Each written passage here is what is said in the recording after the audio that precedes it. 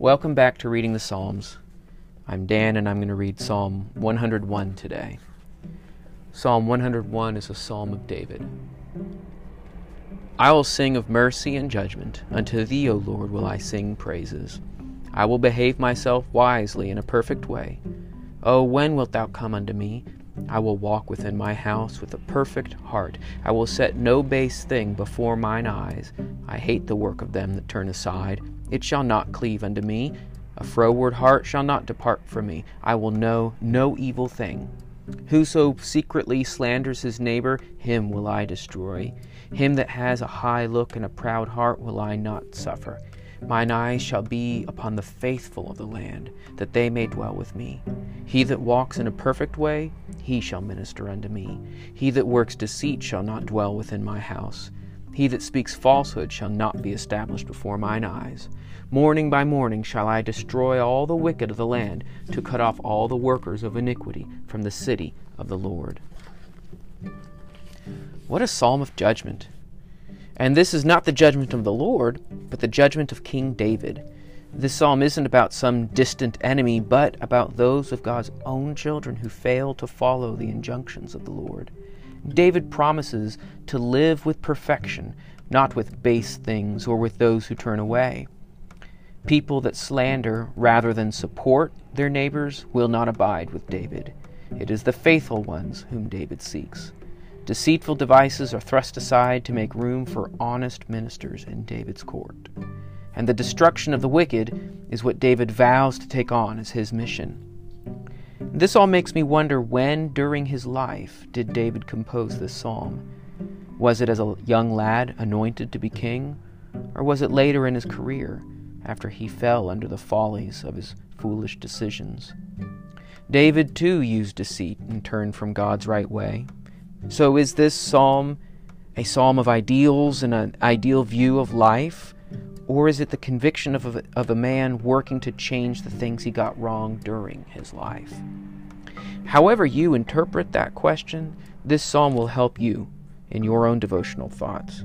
Where are you in your journey? Might not the words of this psalm help you walk a little closer to your Lord? Let's read it again. I will sing of mercy and judgment. Unto thee, O Lord, will I sing praises. I will behave myself wisely in a perfect way. O when wilt thou come unto me? I will walk within my house with a perfect heart. I will set no base thing before mine eyes. I hate the work of them that turn aside. It shall not cleave unto me. A froward heart shall not depart from me. I will know no evil thing. Whoso secretly slanders his neighbor, him will I destroy. Him that has a high look and a proud heart will I not suffer. Mine eyes shall be upon the faithful of the land, and they shall dwell with me. He that walks in a perfect way, he shall minister unto me. He that works deceit shall not dwell within my house. He that speaks falsehood shall not be established before mine eyes. Morning by morning shall I destroy all the wicked of the land, to cut off all the workers of iniquity from the city of the Lord.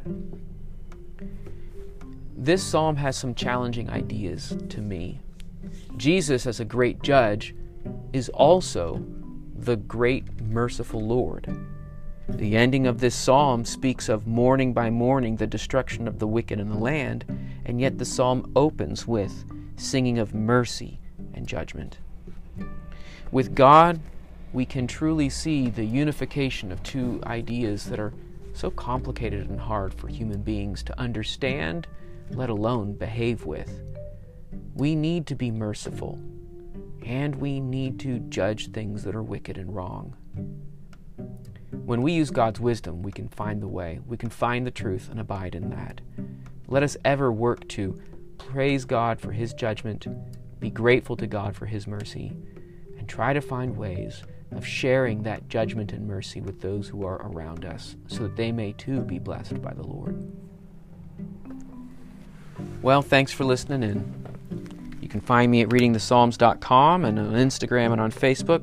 Please feel free to send me a message. I'm happy to help you out if you have any questions or if there's anything you need.